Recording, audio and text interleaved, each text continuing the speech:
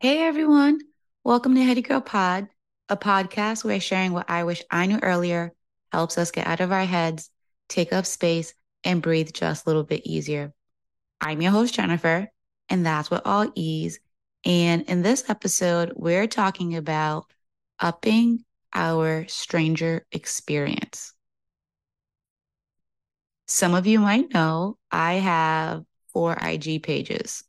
Hey, no judgment here. One of them is for where I talk about kid stuff for non-parents who still interact with children, either an aunt, an uncle, a godparent, a babysitter, or even children or youth volunteers. And because I used to work and volunteer with children and have a graduate degree in it, I thought I should share some tips and tricks with my people. The page is called Lenny Curriculum if you're interested. Anyways, I find there's a lot of things we say to children that we think is helpful, but it's not so much in the long run. We say you have to share, but forget that children have a right to say, I don't want to give you something that belongs to me. We tell children to say, you're sorry, but forget those are just words. And after a while, it means nothing to nobody if behavior isn't changed or empathy isn't developed. Because really, it's one thing to say you're sorry, and it's another thing to actually feel remorse. But one more thing that I've realized and I've been thinking about lately that we tell children is stranger danger. Instead of teaching people everyone is scary, stay away, in the long run, we should be teaching do not go away with or tell strangers all of your business. But saying hello back or being kind isn't cause for harm. Imagine a stranger smiling and saying hi, and your child starts screaming, stranger danger, stranger danger. I guess part of me would be happy, right? Yes, my child is never getting kidnapped. But the other part of me thinks, now my child has crippling anxiety in social settings and will be too closed off to engage and meet new and interesting people when they are old enough to do so safely. Yeah, that's been me.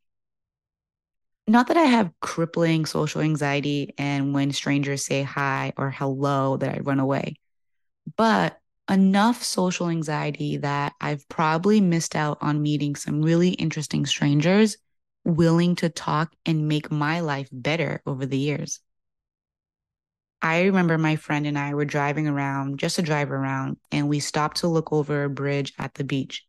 I saw two older men at the top of the stairs and thought, maybe I'd wait until they leave so that I can enjoy the experience, right? Stranger danger. My friend, though, she got out of the car, went up the stairs, made small talk, laughed a little, probably learned something new about these people that she will never see again, and walked back to the car. Literally 2 minutes of her life. No kidnapping, just a memory she probably doesn't remember, but it stuck with me. So, with my road trip plans that I'm currently in, one of my very, very, very last minute goals has been to up my stranger experience. This might be a little extreme for a non stranger person like me, but remember, I'm dying for change. I need to get unstuck, right? So, why not? And you know what? People do it, and I want to experience it. So, I decided a week of the road trip would include a night or two at three different people type of Airbnb settings. First, it would be me and the host. Second, it would be a big house with potential for other guests. And then lastly, a local hostel that I found in a new state. So today's episode is about what I learned from my first host experience, host number one. I was so nervous. I wasn't sure what I would be walking into. I won't say anything negative about the person or their home because the first thing I've learned so far is that people live different lives than you do. And there's probably a reason why they live a different way. Not only because they are different people, but there's probably a reason behind that too. And it's not my place to judge them on whatever platform I have, unless it's necessary. It wasn't a very homey space, this first place I stopped at. I did have privacy in my area, so that was good. But in general, she was there. I was literally a guest in her space. Good thing I'm not always the best at taking up a lot of space. I feel like something like this, being out of the way, is best for both people involved. Describing the host, she was very, what's the word? She was very kind. That's the word that comes to mind. I don't know, but I think that people haven't always been kind to her in the past, just the way we were engaging. Maybe even past guests weren't so kind to her. So I could tell she was trying really hard to make me happy or maybe comfortable. She bought me things that I didn't eat, or she bought way, way too much of the things I did eat. I was only going to be there for a couple of nights, and I kind of felt bad how much trouble she went through. Like, girl, groceries are still inflated. What are you doing? She did take me on a walk, though, in the woods behind her home. It's alongside a river, and people sometimes go kayaking there. Honestly, if I had stayed at this Airbnb alone, I wouldn't have done that. And I loved it. The trees, the walk, the conversation about how expensive Massachusetts is. She even went online when we got back to her place to see how much you can get for the same amount of rent I was paying in Massachusetts in other states. And it was like mind blowing. I had already known, but just to have a stranger next to me being all excited about the change was actually really sweet. I kind of enjoyed her enthusiasm. And we talked about my travel goals and living abroad dreams too. We spent a few hours talking about it actually. She has traveled nationally and internationally. So she was giving me all the tips, which I appreciated. She really held on to the topic. I think she was more excited or interested in my traveling ambition than I was. At one point, she made a comment of always feeling the need to survive when she was younger. And in order to relate, and also because I feel the same sometimes, at least my nervous system was in survival mode. I was in the middle of saying me too when she kept talking and quickly mentioned an example like not having food to eat. Yeah, that's not me too.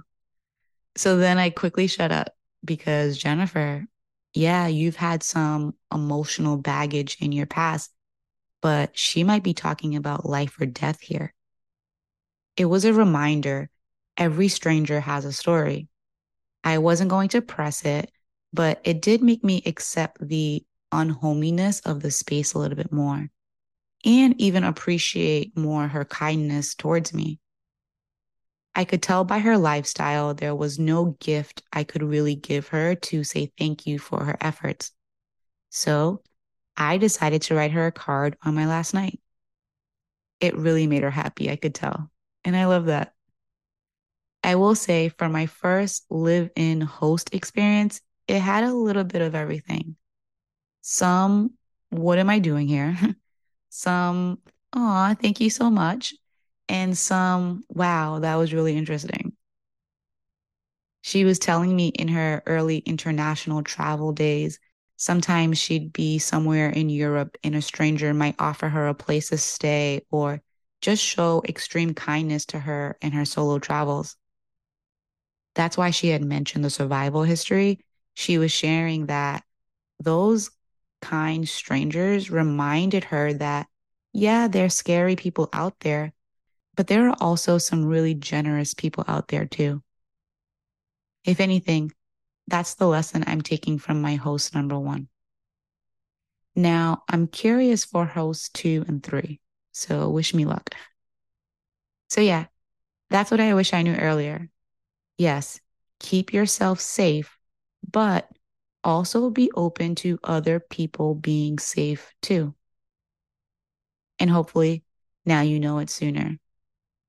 Well, that's it for our episode today. Thanks so much for listening in. Be sure to follow, and if you haven't already, find me on Instagram at HeadyGirlPod to say hi, send in a question, or share something you wish you knew earlier.